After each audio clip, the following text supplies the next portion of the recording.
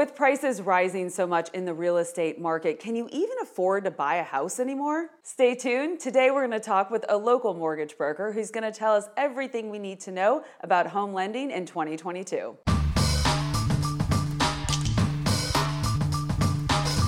Hey everybody, Melanie Atkinson here, realtor with Smith & Associates in beautiful Tampa Bay, Florida. And today you guys might recognize who's with me. It's Patrick Storch with the mortgage firm. I have done videos with him before, and he's gonna talk about all of the changes that are in store for home lending in 2022 and to give us some tips on how to actually buy some of these houses. Hi Patrick, how are you? I'm doing great. Thanks very much for having me today. Of course. I always like chatting with Patrick. You work with a lot of my clients. We have some really exciting changes coming up in 2022. As everybody knows, the market in general, housing market, has been very crazy the last couple of years, right?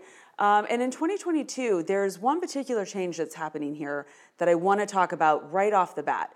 Tell us what that is. Well, in 2022, our conventional loan limits are going to increase. Okay. Now, they increase every year, along with depending on the market area, okay? If the values of houses and incomes are going down, then they'll decrease. But with values of houses going up, with incomes going up, Fannie Mae, Freddie Mac, they adjust the loan limits every single year. Last year, they went up substantially. They went up to $550. I remember. Which was very nice. And we caught wind. Now, we normally don't catch wind until December, middle of December.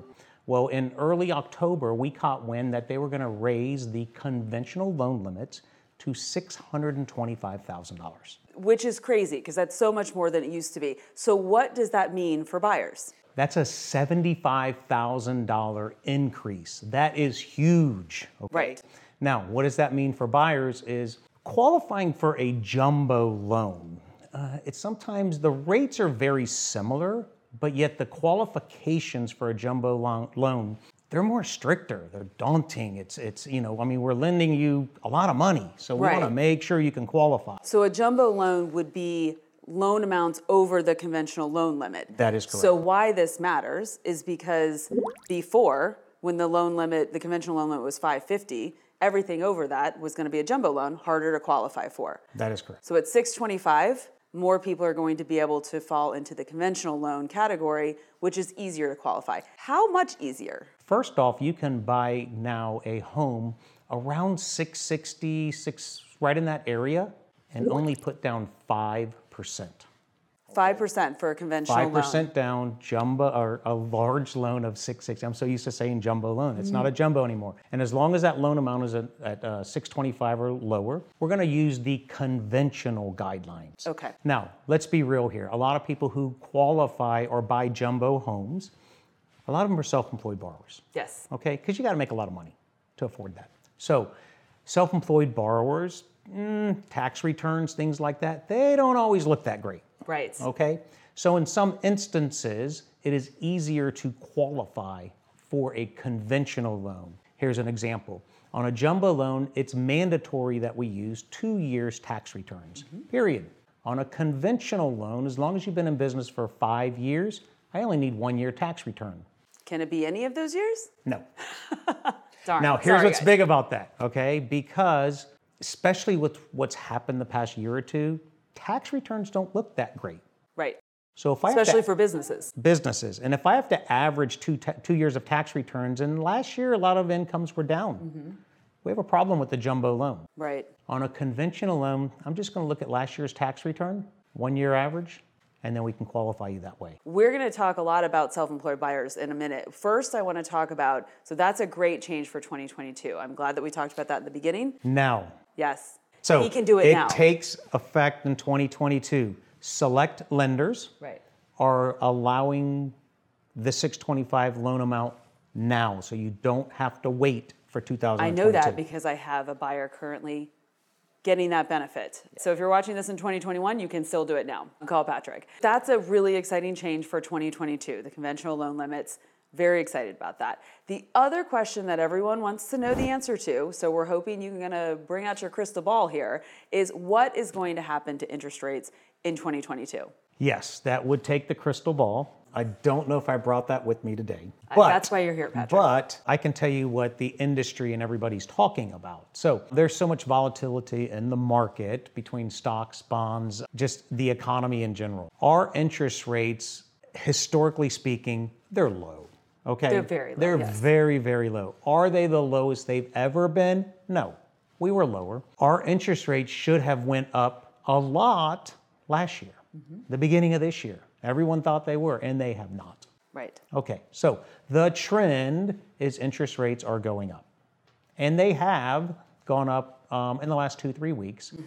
Speculation, depending on who you talk to, is rates are going to continue to go up in 2022. But they're not going to skyrocket. Right. Okay, they're not just going to, we're in the 3s, okay? We were in the 2s.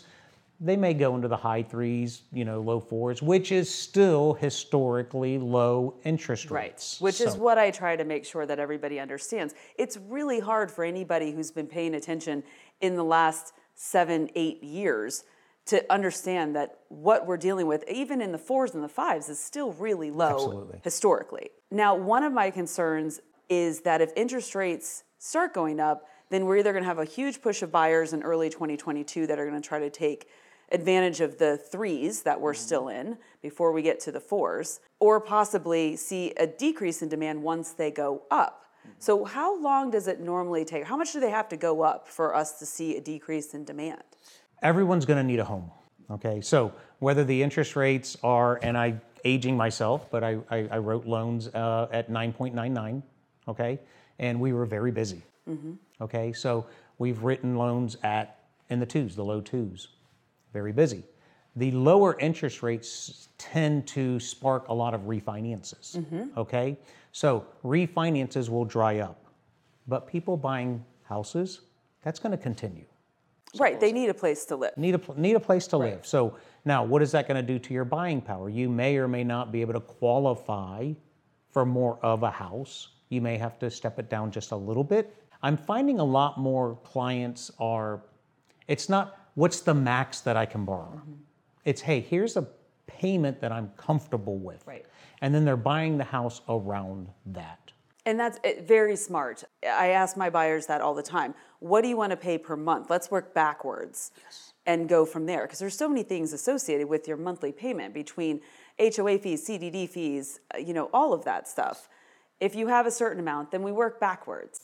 So, but as you said, one of the nice things about the interest rates being so low is everyone's had more of a buying power. They've been able to stretch their budgets to something that they didn't think that they could, because monthly they could afford it at that point. So as rates go up, that might change and people are going to have less buying power. Just for your knowledge, if interest rates go up, say from 3.5% to 4.5%, and we're looking at a $500,000 house, about what would that do to your monthly payment? So a $500,000 house with approximately 20% down, with average taxes and insurance, you're probably looking around $2,500 a month. Let's just say they go up a half point or more, you're adding another couple $100 a month or so, okay? But take that in consideration what rents are right now. That's a great point, because what we're seeing with rent prices going up so much, it is still better for most people, if they can afford it and qualify, to purchase a home on a monthly perspective than it is to rent. So talk a little bit more about that. Absolutely. So we have, and I have some real estate agents who literally work with investors, and one in general, this investment company is buying 50 homes a month, strictly for rentals. Yes. And these rents, they're going up on the rents as much as they can and want to. Whereas if you price out, as we just talked about, a $500,000 house, $2,500 a month, that right now is a rental of a 3-bedroom, 2-bath apartment? Yeah, in an area that's probably pretty far from downtown. Now, you're also, by putting money down, you're investing in your own property, you're investing in your future, you're investing in your house 401k is what I call it. Right, which is a great thing to do. I mentioned in another video that historically, buying houses has been one of the best investments that you can make in your lifetime. So especially at interest rates as low as they are. Correct. Our value is going to continue to increase. That's more your expertise, but even with values increasing, you're still paying yourself every single month. You're still putting money into your house every single month and reducing that mortgage amount, okay, so that in 5, 10, 15, 20 years, you're gonna have a nice nest egg. So we all know that it's been very challenging to get under contract in the last couple of years. I'm not expecting that to change much in the beginning of 2022. So as a lender, what are your tips for your portion of getting somebody under contract? I love that question, thank you. You're welcome. So there's something that we as a lender do, and it's called an honor call. Okay? So when you're putting in an offer on a home and there's multiple offers or no offers, we would like for the real estate agent and our buyers, we'd like to know about that. And as long as we have all of your pay stubs, your W-2s, your bank statements, everything about you, I'm gonna get on that phone. I'm gonna call the listing agent and I'm gonna really, really, really talk you up. Right. Okay, now here's why I like this. Just yesterday, multiple offer situation, the listing agent won't always tip off the buyer's agent of what's going on. The listing agent told me, well, your offer is really good, but I just got another offer at $5,000 over.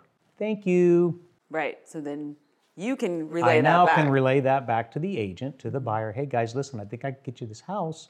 I just need you to up it up a little bit. We're gonna do a quick close. We're almost there, I think I got it. And then voila, later on I'll get a contract. Right.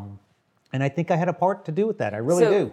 So sometimes listing agents will tip their hat to you a little bit more because they're not the other agent. Correct. And then also, just as a listing agent, whenever you hear from a lender and they're like, yes, I have all their documentation, it's advice that I've given all of you guys out there is to make sure you have all of your documentation into a lender right away so you have that pre-approval letter. It makes that listing agent feel so much better about recommending your contract, or at least letting the seller know, because the seller is the one that makes the ultimate decision, that they talk to you, that everything seems great. Patrick is accessible. We're going to be able to get in touch with the lender. We're going to be able to get updates from the lender. This one is probably going to make it to the closing table, which is really what we want to know.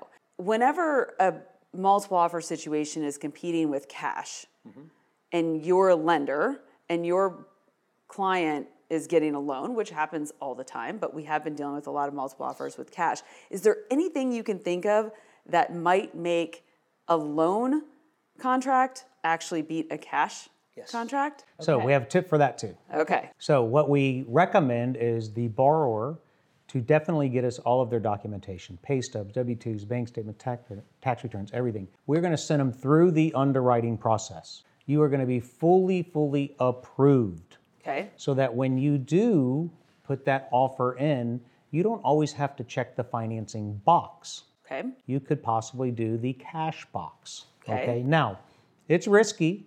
It's very risky because the escrow deposit immediately could go non-refundable. Right. But we've already vetted the borrower. Right. Okay. Now, that takes a financed borrower to the cash level. Right. Now, on a cash level, typically, not all the time, but cash level sometimes offers are lower.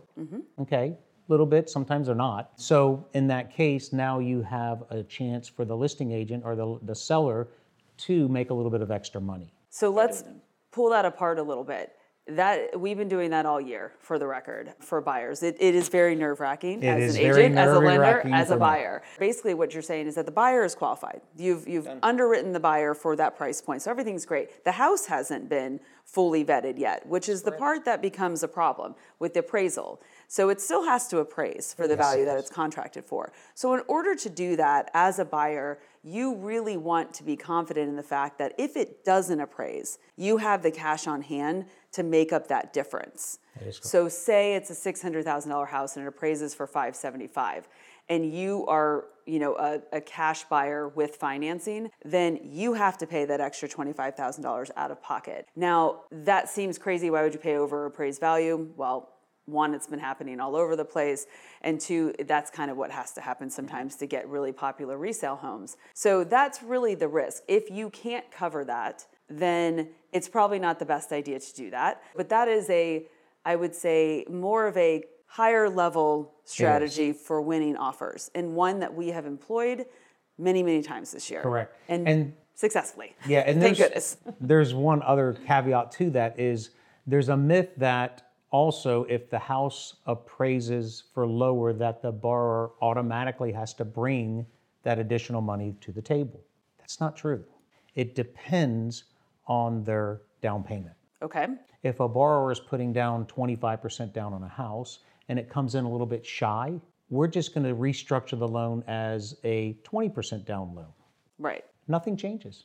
Absolutely nothing changes. They bring the same amount of money to the table, but the loan to value changes. Right. The loan to value is changing from 20 or 21% down to, because you're covering that. So technically you're still covering it in cash, but it's not coming. It's not really. Now, when it comes to be a little bit more of an issue is when you're putting down 5%. Right. Because then that spread, it doesn't always work. Right. Okay. But if you're putting down 10% or more, typically it's not that big of a problem. I had one yesterday where the guy's payment ended up being $20 more a month, just because the MI factor went up a little bit. That's all. Okay, so we've talked about kind of a high-level buyer here. Let's talk more about first-time home buyers and FHA loans, things like that. How successful have we been, and how successful are you?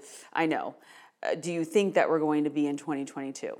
So FHA loans, or let's say government loans, are a little bit more challenging to get approved right now. FHA, VA, USA. USDA. USDA, yeah. sorry. I would say they're not more challenging. We're getting them approved, but agents or sellers are not wanting to take those type of contracts because there's some language in the contracts, especially on a VA loan, that for the most part, even all the way up until closing, if it doesn't appraise, if the buyers want to back out on a VA loan, that they can back out and you have to give them back their escrow deposit. We have talked about this in some other episodes. Is very difficult right now. It is. FHA is another one. FHA, although it's not 100% accurate, but it comes across as a borrower who maybe is not as strong. Right. Okay, because they're only putting down 3.5%. But with my honor call yesterday, and why is the agent asking me why are they only putting down 3.5%? And my answer to her was, why not? Interest rates are really, really cheap right now. I want my buyer to keep their money in the bank. They can take the money and put it in the stock market, and instead of paying an interest rate of 3%, and they can make 8 or 9% in the market. So why put more money down on the house?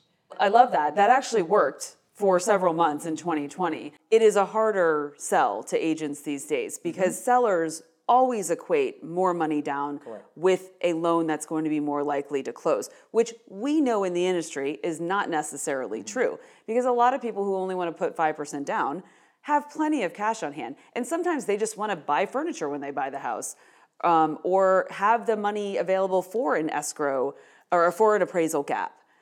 So it is, but it's very hard. And I want to realistically, set everybody's expectations that what you're saying makes sense. Logically, it makes sense. But it is something that is very challenging to get somebody else to accept in a multiple offer situation. Yeah, definitely. And then on conventional loans, the appraisal contingencies or the appraisal, they're much more lax, okay? When you do an FHA loan or a VA loan, the appraiser can call for repairs, okay? Yeah. And that's the big sticking point there. So if the house is in good shape, if it's a nice house and there's not going to be any repairs or anything, then a seller should take an FHA or a VA contract. Right. Yeah, it's tricky. We've talked about it in a couple of the other episodes. New construction is a good option for people that are going VA or FHA because they're not worried about the repairs. And builders tend to have more of a tolerance for that than multiple offer resale situations. Okay, so we've talked about appraisals, we've talked about jumbo loans, conventional loans. Let's talk about something that we rarely talk about, which is alternative types of loans. We talked a little bit early on about self-employed borrowers. This is something, anybody out there that's self-employed, pay attention now, because there are some products out there that Patrick's going to tell us about that really help you get a house. Yes. Being self-employed. Okay, so some people are like, oh no, it's back. Right, that's my first instinct. But it's back, okay? There are a lot of lenders, or Fannie Mae and Freddie Mac's guidelines over the last 10 years or so, they've gotten stricter. It's called a qualified mortgage. You must qualify for the mortgage. Where beforehand, we just wanted to make sure you were breathing and we were giving you a mortgage before 08. Yes. So now you have to qualify for a mortgage. There have been some companies that have come out with we call non-QM lenders, non-qualified mortgage lenders, okay? And what they are offering is they're bringing back the bank statement loans. Okay. So we have a lot of self-employed borrowers, especially in the last year or two, that their financials don't look that great. Right. Okay. There's a lot of self-employed borrowers that when they file their tax returns, they have a lot more write-offs that even maybe that they should have. Right. So when they come to me and I look at those tax returns, sometimes I don't see any income at all. Sometimes I see negative income. Well, that was a problem about a year ago. Yes. Now we've come out with what's called bank statement loans, where we bypass all tax returns and we look at your business bank statements. We look at the deposits on those bank statements and we average out your deposits on the bank statements, legitimate business deposits, and we'll use that as income. Now, I'm taking people with zero income to having $20,000, $30,000, $40,000 or more a month in income.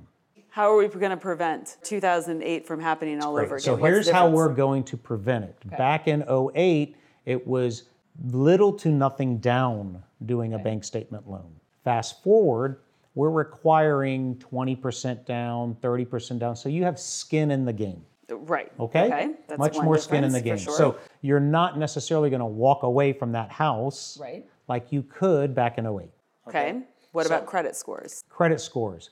We used to 500 credit scores and we can get it done. Not anymore. Credit scores need to be in the 600s. They got to be a little bit higher, okay? Which is stopping a lot of what happened a long time ago. Okay. But I will say we are financing and putting people into primary residence, $2.5 million purchase, 20% down, bank statement loan, $1.6 million purchase, 20% down, second home, bank statement loan. You don't even, I hate to say this, but in some instances, you don't even have to have a job, okay? And we will use your assets to qualify you for a loan. It's called an asset depletion loan. Yes, I won't touch your I'm assets. familiar with those. But I will look at your assets. Well, that's an interesting point because what a lot of people don't understand as they're going to get a loan, if they're, say, retired and they have a lot of assets, they don't understand why those don't matter to people. So, and they get very frustrated. A lot of people that use these types of loans are people that have a lot of money. So, and they don't understand. And they want to take advantage of the low interest rates because they're like, why would I use all my cash whenever I can finance for 3.5% or 3%? So this product really is a lot for business owners and people with a decent amount of assets, but not necessarily income that's shown on tax returns. Correct. And the difference now is back in 2008, there was a lot of what's called prepayment penalties. And the lenders at that time would make you stay in the loan too. Right. Nowadays, all of these loans that we're doing right now, there's no prepayment penalty. So I kind of call it a patch loan, okay? Let's do a patch loan. You're going to pay a little higher interest rate. We're going to look at your bank statements. But you know what? Next year, the year after, get your bank statements, get your tax returns in line, okay? Right. And then let's refinance you out of this. Yeah, I think people loan. forget, they don't want to pay a lot in taxes, so they deduct all these things, but then they forget when they need to buy a house, they need and they're going to pay that tax savings and the interest rate of doing one of these type of loans. So. Exactly. As scary as that sounds on the surface, I understand the need for the product a lot because there are a lot of people out there in that situation, especially people that might be coming from other states that in general have a lot of assets, maybe buying second homes. So as long as you can assure me that we are not delving into some major subprime mortgage problem that we had before, then I will take your word for it and we'll just consider that a good thing for 2022. It's a good thing for 2022. So last topic that we're going to talk about here, and one of the things that we keep seeing in our market is a lot of investors coming out. A lot of people want to put money into this area. They feel like the rental market is really hot. We know it is. We know rent prices are high. So what are you seeing as far as investor loans? Okay, it's a great because back before, the crash and everything, there was a lot of investors. Everybody was an investor. You could buy a home with no money down as an investor. Things have changed in that arena as well. The true investors are out now. Okay, they're either paying cash for the properties and or they're financing them, but they're putting down a nice little chunk of money. Okay, so with that said, these investors are buying homes, putting minimal repairs into them, and then they're turning them into rentals. They're turning a a rental of and I know this is a lower price point, but a $200,000 house, you can have a payment of around $1,000, $1,100 a month, and you can rent that out in the Tampa Bay area right now for $1,800. Right. Okay, $800 a month. That's a nice spread. What we're seeing also are investors who are buying homes, and they're turning them into Airbnbs. Now, Airbnbs is not new; it's been around, but yet there could be some good money if you're in the right place, the right area. So again, you can buy an investment property. If it's in the right area, turn it into an Airbnb. We do a type of loan called a fix and flip loan, where you could actually buy a product, buy even a small apartment complex. We'll give you the money to fix it up, and then you can turn that into an Airbnb. There are some communities, such as we live in Orlando, okay, that's really, really hot. You can, in some instances, buy a rental property and you can rent them out for $1,000 a night. Oh, yeah. Okay, There's or certain more. areas. And if you go into the higher end luxury rentals, beaches, beach area and stuff like that. So that's another area that we're seeing a boom in, is in true investors who have the funds. If the market crashes, they have skin in the game, they can handle it. They'll turn it into a 12-month rental and not an Airbnb. So if you're a savvy investor, there are a lot of investors right now that are doing very well. My disclaimer for the Airbnb is it's very tricky in the area, because you have to make sure that you're adhering to the proper city requirements and tax requirements. And that is something that I get asked about all the time. It is a very specific niche. Yes. So, but yes, people are making money, and honestly, we need more Airbnbs because we have so many buyers that are displaced and need short-term housing because they're waiting to find a house or they're waiting for their house to be done. So many reasons why we need Airbnbs. I have certain clients who do luxury rentals now, which has never really been a product. But we have people that can afford, that are building houses or coming here and checking out the area for a year, that have nothing to buy. It is a really, really, really big part of our market. But all those investors that use it as rentals are taking away from owner occupants. So it's tricky. It's very, very tricky. Well, I know that we are in for another fun ride in 2022. Thank you for always being there for my clients. If anybody needs to talk to Patrick, his info will be in the description of this video. Thank you so much for chatting with me today. I hope you all learned something. You've been listening to the Melanie Loves Tampa Bay podcast experience. Thank you for your support. Consider subscribing if you want to learn about real estate, homeownership, or living in the Tampa Bay area. You can also follow me on YouTube, Instagram, Twitter, and Facebook. Links are in my show notes.